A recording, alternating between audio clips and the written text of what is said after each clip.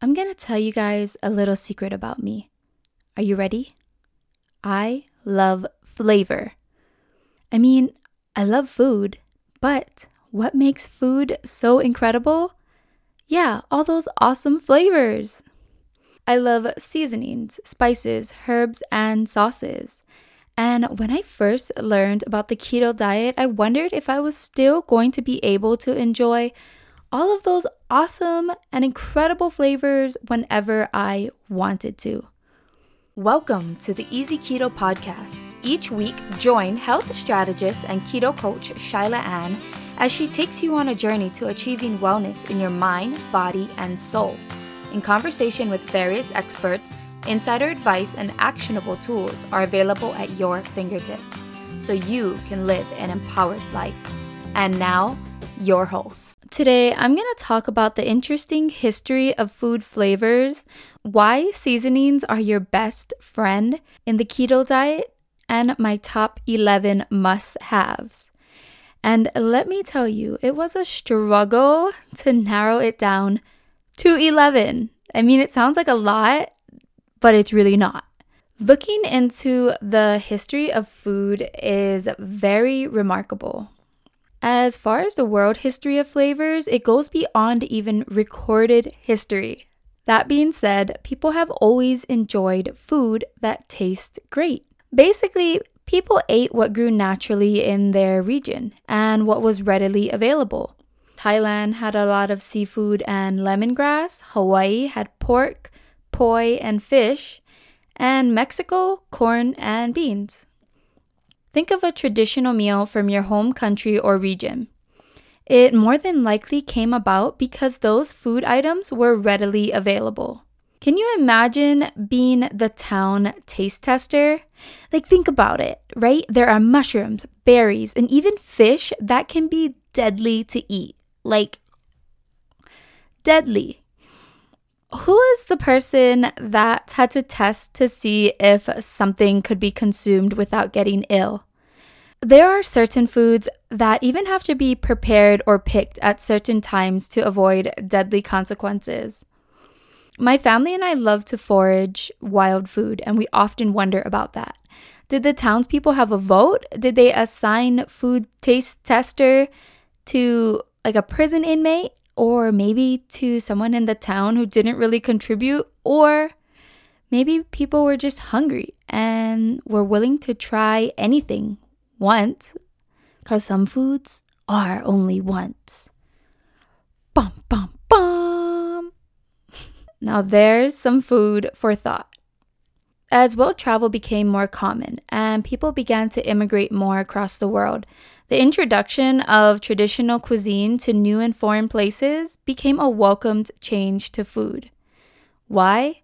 Because people love to eat food that tastes great and are normally willing to try something new. Cultures and flavors began to mix, and here we are today with an incredible array of food, especially when you live in a melting pot country like the USA. Now, I'm not a food historian, so of course, I know I'm missing many specific details that make up the intricate history of food. And let me tell you, yes, food has an intricate history. And if you are a food historian and want to have a conversation about that, get in touch with me on your favorite social platform. I'm at Easy Keto Menus. Did you enjoy that brief yet awesome segment on food history? Did it make your mouth water to think about all the delicious food that you love? Well, good, because we're going to keep that conversation going. Right now, you're going to see why the keto diet is going to be your best friend if you love great tasting food and want to get healthy. Keto is the consumption of low carb, high fat, and moderate protein meals. Meals that enable us to lose weight, surge with energy, and enjoy mental clarity. Diet is defined as 1, the kinds of food that a person habitually eats. 2, a special course of food to which one restricts oneself, either to lose weight or for medical reasons. If you've ever tried a diet in the past, you were more than likely stuck with food that was just bland, practically starving yourself for results or eating the most crazy and restrictive consumables, i.e., the baby food diet or the grapefruit only craze. Who else remembers those? Be real now. Did you try it? But see, that's what makes the keto diet different. Yeah, it has the word diet in it, but the negative connotations that go along with other diets just don't apply here. Especially with me, the Easy Keto Podcast. We are all about riding that balance between foods that taste incredible and are still healthy. My inspiration? I grew up in the state of Hawaii, Oahu Island mainly, and if you've ever been to Hawaii, you know that we have just about every type of cultural food you could imagine. From the curries of India to the pateles of Puerto Rico, all authentically made, all available in this 44-mile-long island and 30 miles wide, of course. I've come accustomed to many flavors and styles of eating, which is why diets have never worked for me in the past. I want the health benefits of healthy food, but I also want great tasting meals. Am I right? Food that will quench my appetite, not leave me yearning for more. I don't want to go to bed starving. I'm sorry, I don't. I want to go to bed happy. On top of that, I was already eating certain foods that promote kidney health because I have kidney dysplasia, which is a type of birth defect, and so now I basically only have one kidney.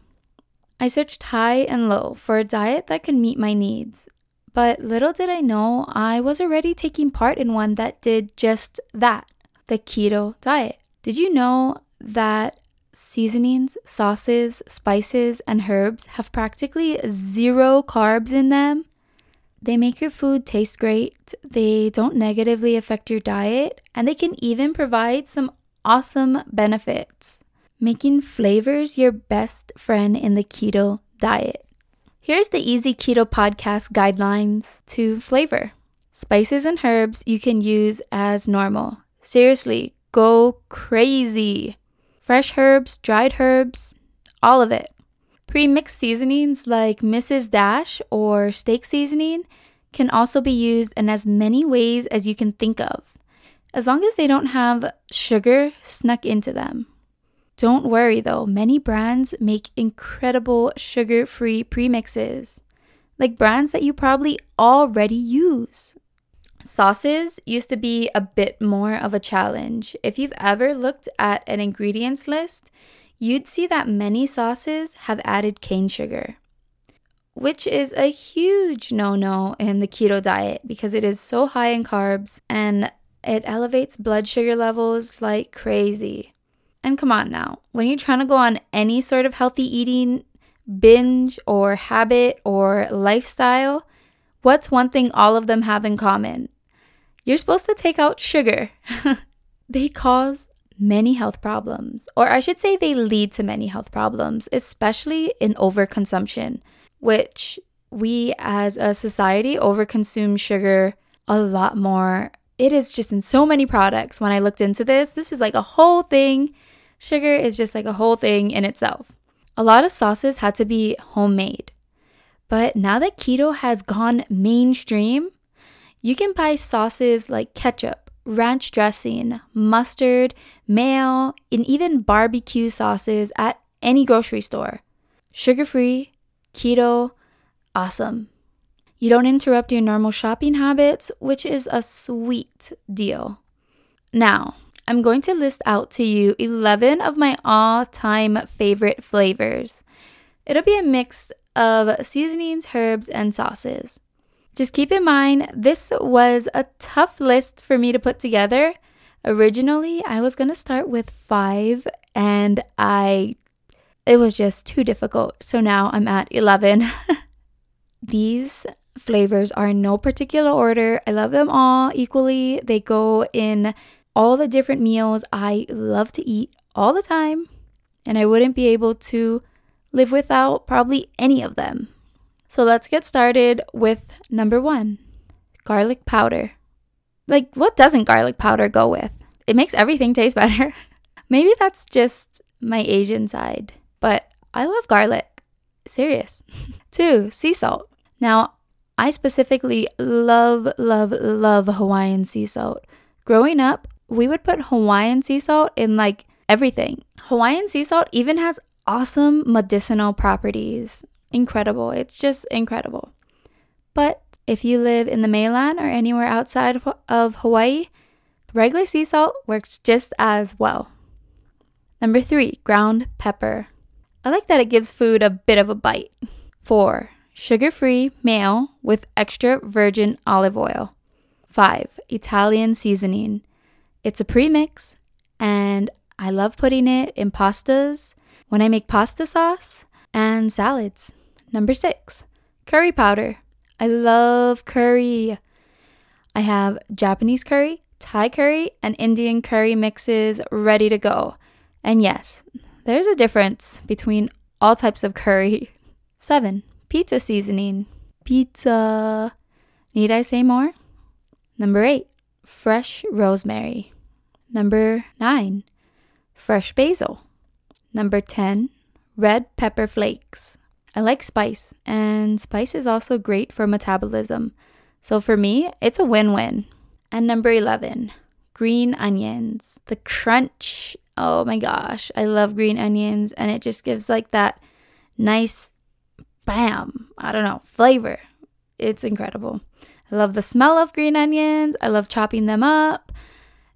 We have a garden, and among other things, we grow fresh herbs, like the rosemary, the basil, and the green onions that I talked about. During the cold season, we grow our herbs indoor so that we always have a ready supply.